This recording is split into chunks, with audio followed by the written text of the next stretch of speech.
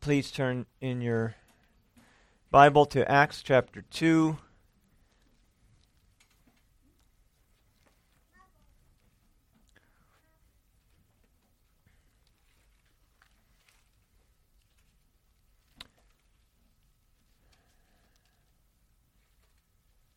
And we will begin reading at verse 29.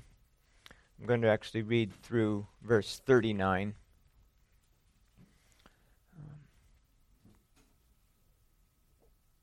Hear God's word. Men and brethren, let me speak freely to you of the patriarch David, that he is both dead and buried, and his tomb is with us to this day. Therefore, being a prophet, and knowing that God had sworn with an oath to him that of the fruit of his body, according to the flesh, he would raise up the Christ to sit on his throne, he, foreseeing this, spoke concerning the resurrection of the Christ, that his soul was not left in Hades, nor did his flesh see corruption. This Jesus God has raised up, of which we are all witnesses. Therefore, being exalted to the right hand of God, and having received from the Father the promise of the Holy Spirit, he poured out this which you now see and hear. For David did not ascend into the heavens, but he says himself, the Lord said to my Lord, sit at my right hand, till I make your enemies your footstool. Therefore let all the house of Israel know assuredly that God has made this Jesus, whom you crucified, both Lord and Christ. Now when they heard this, they were cut to the heart, and said to Peter and the rest of the apostles, men and brethren, what shall we do? Then Peter said to them, repent, and let every one of you be baptized in the name of Jesus for the remission of sins, and you will receive the gift of the Holy Spirit. For the promise is to you and to your children, and to all who are afar off, as many as the Lord our God will call. May the Lord be gracious and merciful to us according to his word. Heavenly Father, may you seal to our hearts by the work of your Holy Spirit this word that we have read. May you give us feet to obey it and a heart that delights in it. And I ask that you would sanctify my sinful lips, that they may proclaim the riches of your grace this morning. In Jesus' name, amen.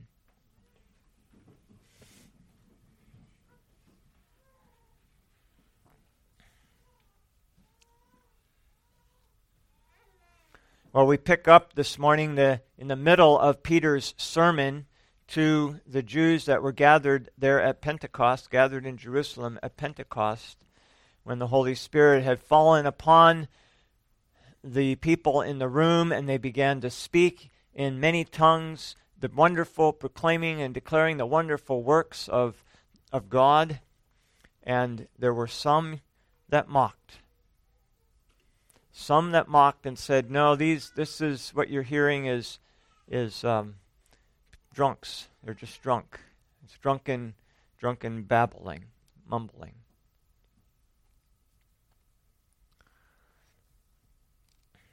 And if you've ever heard a drunk mumble, and you can, if you listen to Tucker Carlson's interview with Greg Paxton, he has a video of the Speaker of the House of Texas presiding over the House as a drunk, and he's mumbling. It's very distinctive. You'll know when you see it. And that's what these people were saying, the disciples were doing, that they were slurring their words and they were mumbling incoherent thoughts and sentences, and they mocked. Peter stood up and corrected their misunderstanding, telling them that what was happening was what had been prophesied by Joel in Joel chapter 2. And then last week we looked at Peter's part of the sermon where he proclaimed to them who Jesus was. And then he quotes again from Psalm 16, because you see all sermons that are preached by heralds that Christ sends preach his word. They don't preach their own ideas. And so Peter goes to Psalm 16 that we looked at last week. And when he finishes quoting from Psalm 16, he then turns back to, continues addressing these crowd with men and brethren. Now this address is an embarrassment for some. Men and brethren. What about all the women? There were women that were there. In fact, Acts 1 names the women, some of the women that were there. One of the women, Mary. What about them? All the modern translations must be embarrassed by this because they soften it to just brothers. But the Christian Standard Bible goes even farther and changes men and brothers to brothers and sisters. They change men of Judah in verse 14 to fellow Jews, and they change men of Israel in verse 22 to fellow Israelites. Why are they doing that? That's not what the Bible says. They're embarrassed. And it's not just here in Acts that this language is used. There's men and brethren is used some 10 times, I believe, in the book of Acts to address people. This is the language of the Bible, because the Bible teaches patriarchy. And that's not chauvinism or male prerogative, nor is it feminism. Matthew Henry says, quote, that Adam was first formed, then Eve. That's in 1 Timothy 2:13. Adam was formed first, then Eve. And she was made of man and for the man. That's in 1 Corinthians 11. Matthew Henry says all are urged, or there as a reason for the humility, the modesty. Both these points that he brings up there are urged as a reasons for the humility, the modesty, the silence and the submissiveness of that sex in general, and particularly the subjection and reverence which wives owe their own husbands. He goes on, just as man being made last of the creatures, as the best and most excellent of all, so Eve's being made after Adam and out of him puts an honor upon that sex as the glory of man. If man is the head, she is the crown, a crown to her husband, the crown of the visible creation. The dust, the man was dust refined, but the woman was dust double refined. Matthew Henry goes on to say in this famous quote you've probably heard before, Eve was not made out of his head to rule over him, nor out of his feet to be trampled upon by him, but out of his side to be equal with him, under his arm to be protected, and near to his heart to be beloved. Unquote. You see, God relates to us covenantally. Covenantal government is representative government. The covenantal head represents the family. And that headship of patriarchy brings a responsibility to provide, to protect, and to prize. And when you destroy patriarchy, you destroy society. Last month, Carrie Gress published a book entitled The End of Woman, How Smashing the Patriarchy Has Destroyed Us. And she says, the real problem is that feminism from the very start began with the wrong question, which was, how do you make women more like men? And once you start seeing that question, she says, then the whole movement makes sense. She says, then you can get from Mary Wollstonecraft's 1792 book. 1792, not 1892, not 1992. 1792 book. A Vindication of the Rights of Women, calling for radically restructuring society, erasing male hierarchies, and ushering in a more egalitarian vision of the sexes. She says, then you can get from that book in 1792 to the trans movement, unquote. The trans movement today tries to make women into men by cutting off their female parts and stitching on male parts. And they claim, having done that, to make a woman into a man. See, Peter here is addressing everyone through family heads. Men and brethren. There are plenty of places where the Scripture addresses women directly, and there are many places where women are honored. But it also addresses families through the covenant, their covenant head. God deals with us covenantally. That means that God deals with people as families. And he addresses himself to those families by addressing himself to the heads of those families. That's why it's important in evangelism to reach the head of the family. I know a number of families where husbands converted, or where when husbands converted to the faith, their wives followed soon after. And just think of it this way, what do most churches have more of? Wives with unbelieving husbands, or husbands with unbelieving wives? You see, in addressing the heads of the families, Peter is respecting the family government that God has established.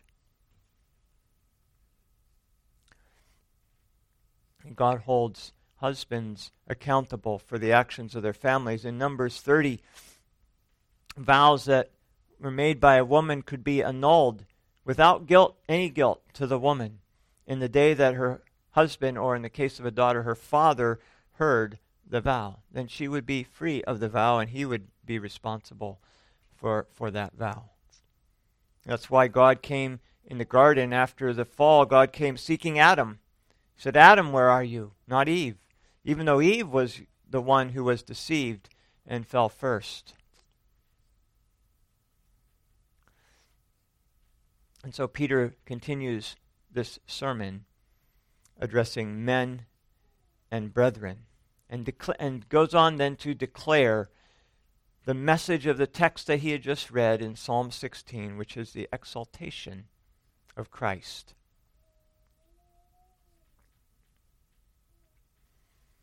Now, good preaching involves teaching.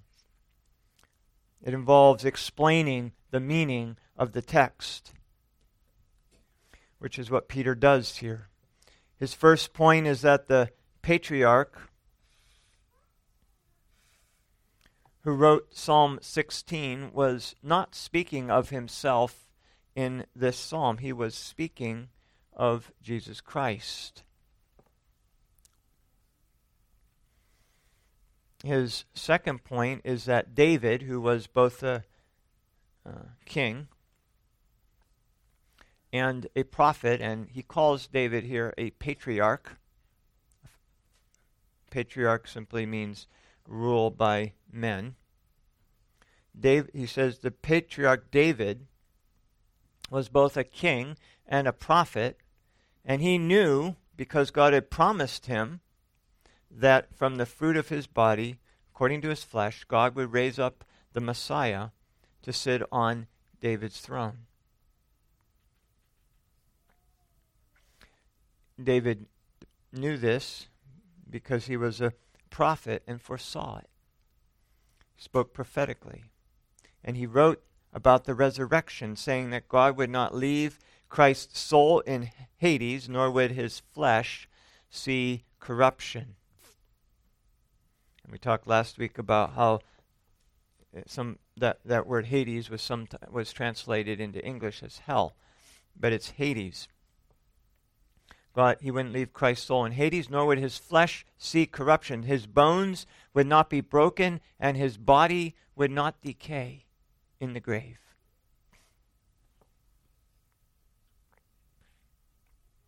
But he said God raised Christ up and exalted him to the right hand of God. David knew, because God had promised to him, that one from his own body, according to the flesh, would sit on his throne. And Isaiah said that the Messiah would sit on David's throne eternally. Jesus was descended in the flesh from David through his mother Mary, who was a descendant of David through Nathan, one of David's sons, not through the line of kings. The line of Jehoiakim, which was the line of David that descended through Solomon, and that is given as the line of Joseph, the line of Jehoiakim had been cut off because they were wicked. They were wicked kings. Jeremiah, which speaks of all the Old Testament books, speaks the most about the throne of David. Jeremiah said in chapter 36:29, "And you shall say to Jehoiakim king of Judah," and he was to say this because Jehoiakim was the king who had, when the book had been read to him, as each page had been read, he cut it out of the book and threw it in the fire. That was how he mocked and blasphemed God's word. And because of that, Jeremiah was told to say to Jehoiakim, "Therefore thus says the Lord concerning Jehoiakim king of Judah, he shall have no one to sit on the throne of David, and his dead body shall be cast out to the heat of the day and the frost of the night." That line was cut off. There was never a king that reigned from Jehoiakim's body. That line of David was legally cut off. But Jesus wasn't descended in the flesh from Joseph. He was descended in the flesh through Mary, who conceived by the power of the Holy Spirit. To sit on David's throne means to rule. Means to rule.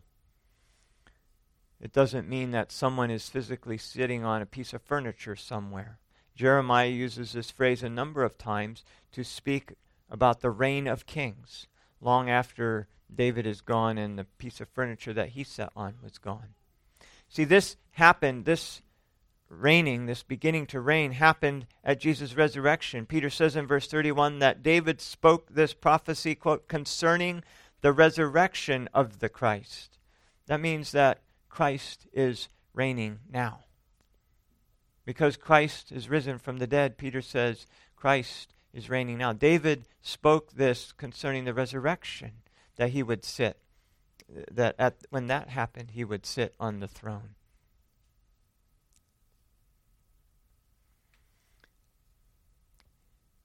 He would raise up Christ to sit on his throne. He's saying David, foreseeing this, spoke concerning the resurrection of the Christ, that his soul was not left in Hades, nor did his flesh see corruption. I looked through John Walvoord's discussion of the Davidic covenant to see how he handled this, but he never mentions this passage where Peter connects this sitting upon the throne. He would raise up Christ to sit upon the throne, never connects it with this passage.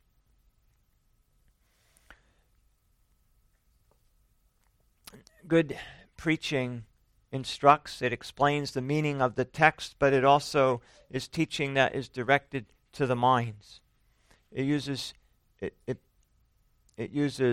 understanding. It speaks to people's understanding. And Peter uses two logical arguments to show that this text was about Christ and not David himself. He says first that David is dead and buried, and his body is still with them in the tomb there in Jerusalem. And it has suffered corruption. It has decayed. By then, David reigned around just after 1,000.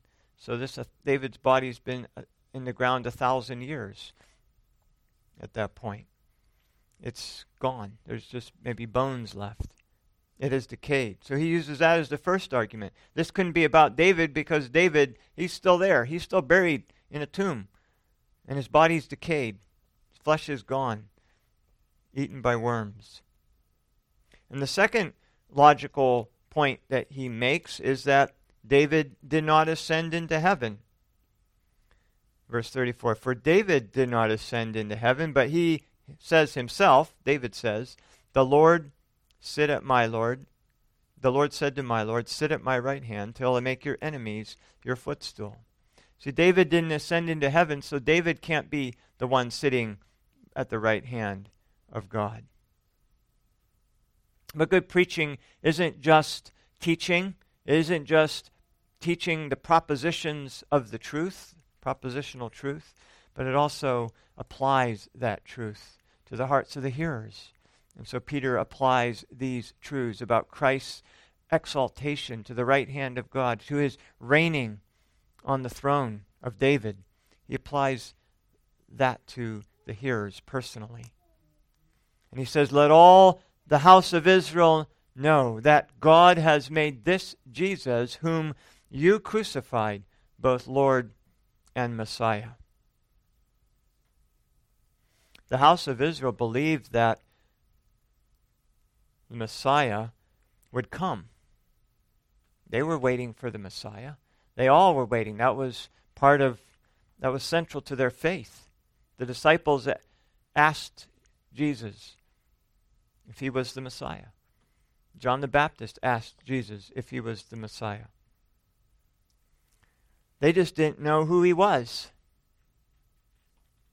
And so Peter declares to them that this Jesus whom they had crucified was the Messiah, the Christ. He said, you crucified the Messiah. He's already condemned their giving the man Jesus to be crucified as a wicked and a lawless act which their hands had did. They lawlessly, because Jesus the man was not condemned. He was not deserving to die. But they cried for him to be crucified. They cried for this innocent man that even Pilate recognized was an innocent man. They cried for him to be crucified as a man. Peter has already pointed that out. Now, he adds to that, saying that they crucified the Christ, the Messiah. Jesus wasn't just any man. He was a man, but he wasn't just any man. He was the Christ.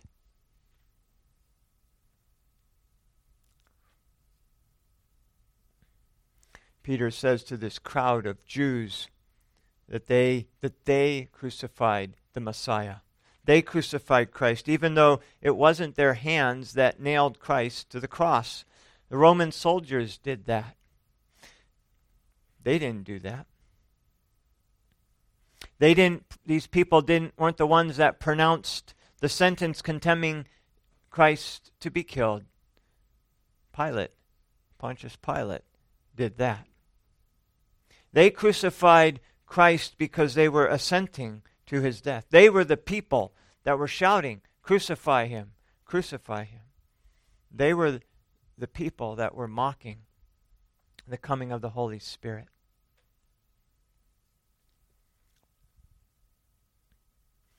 And when the people heard this, they were convicted of their sin.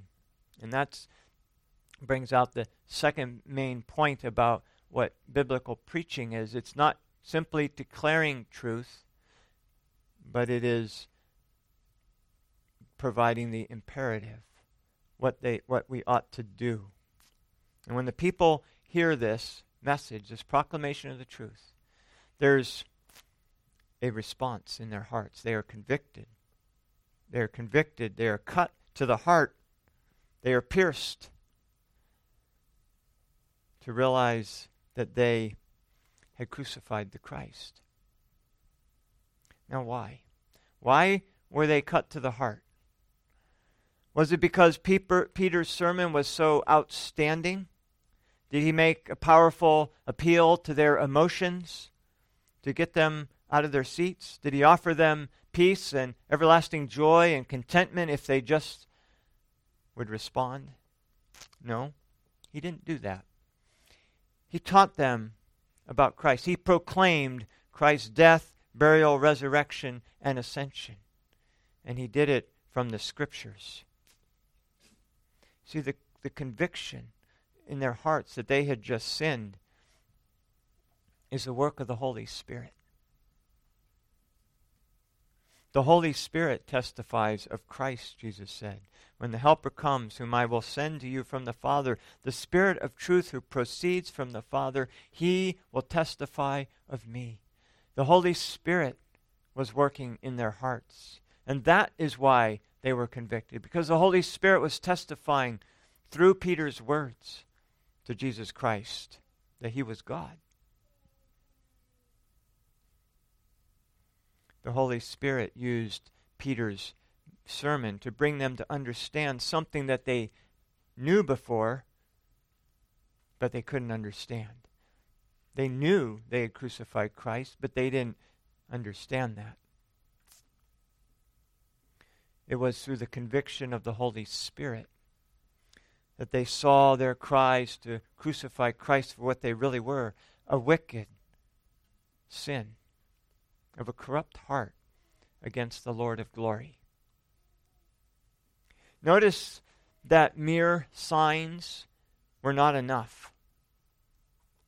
These people had seen a lot of signs. These people saw Christ rise from the dead. Peter says they were all witnesses of Christ's resurrection. They all witnessed this man Jesus who was dead and buried, whose side had been pierced with a spear. They saw this man come to life. Verse 32, of this we are all witnesses. And Paul said in 1 Corinthians 15 that after his resurrection he was seen by over 500 brethren at once, of whom the greater part remain to the present, but some have fallen asleep. All Jerusalem knew about this. That's why they had to bribe the soldiers to make up an excuse for why the tomb was empty. See, they were all witnesses to this empty tomb. That was 50 days ago. But they hadn't believed. Someone did rise from the dead right in their presence in a very dramatic way. But they didn't believe. These are the very people that were mocking. They saw these tongues of fire. They saw people speaking languages that they didn't speak before. They didn't believe. See, signs by themselves are not enough. We read about this morning, or spoke about the rich man who had ignored Lazarus, who wanted someone to rise from the dead, to tell his brothers to flee from the wrath to come. And Abraham said, well, even if someone rose from the dead, that won't make your brothers believe, because signs by themselves are not enough.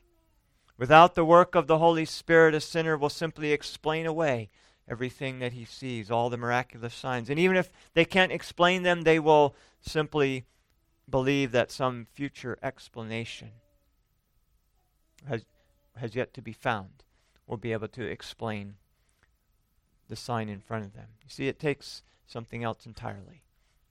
It takes the conviction of the Holy Spirit. And that work of the Holy Spirit, Jesus told Nicodemus, it's not visible. You can't see it. It's like the wind, right? You can't see the wind where it comes from or where it goes. You can't see the wind. What you see is the effect of the wind. And the Holy Spirit convicted them of their sins and changed their view of Christ. 2 months before, they were shouting, "Crucify him."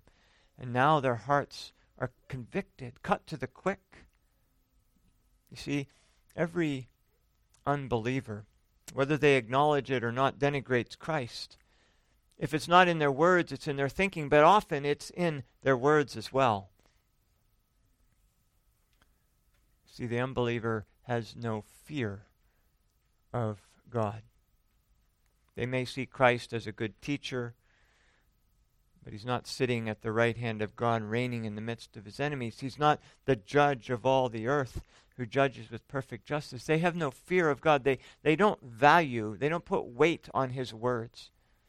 Did you ever wonder why the Bible talks about the fear of God, and it talks about it as a good thing? We ought to fear God. So it even uses the same word when addressing wives. And we say, well, one is we're not to fear in the sense of a slavish fear, but we are to fear in the sense of reverence. Okay, good. But why is there the same word that's used for both of these things that would seem to be two opposites? Because at the root, it's the same thing. It's to have respect for the words. When you fear somebody, their words, you believe that what they say they can do. So when a little 2-year-old says, I'm going to eat you up, right? Like I think I told my dad at one time at that age, he wasn't afraid because he didn't put any weight on my words. I was never going to be able to do any of that. So he wasn't afraid. He had no fear of me. But if a Goliath said that, who was 10 feet tall or however tall he was, who could pick up a man and throw him, then people were afraid because they put weight under his words. And we're to fear the Lord. We're to hear what he says and respect it. And that means that we need to follow it. And when he says he's coming again to judge the world, then those who fear God, they put weight behind those words. See, the Holy Spirit who testifies of Christ changed these people's view of Christ. They now feared him. They believed his words. The unbeliever uses his name as a swear word. Oh, they clean it up a little bit, right? But it's always, as my brother Bryn pointed out, it's always Christ's name that is taken in vain. You never hear people taking other gods' names in vain. Only Christ. Well, the Holy Spirit changed these people's view of Christ. And in conversion, the Holy Spirit also changes our will, our desires. We no longer desire the things that we once desired. These people once desired, just 50 days ago, that Christ would be killed, that he'd be hung on a cross and tortured in a most inhumane and one of the cruelest ways possible. They wanted him to experience that torture and to be killed. That was their desire. And that desire is changed. They no longer desire that. You see, before the work of the Holy Spirit, we don't desire to keep God's commandments. They're grievous to us. They're a restriction. They're a pain. They're a burden. But when the Holy Spirit works his work of repentance and faith, when he gives us a new heart, then our very desires are changed. And what we once abhor, what we once don't like, we now love. And so these people whom the Holy Spirit has convicted, they cry out, what must we do? What shall we do? They realized they were in a horrible predicament. They've been convicted that they've sinned. that they've killed the Messiah. They've crucified him.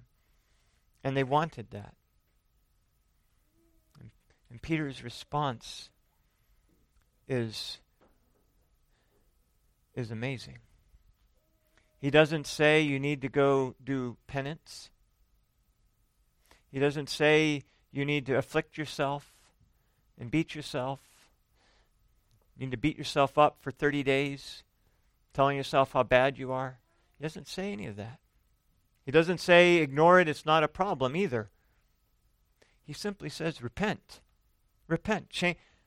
To repent is to change your thinking. It's to come into agreement with the Word of God about our sin, the sin that made Christ's death necessary.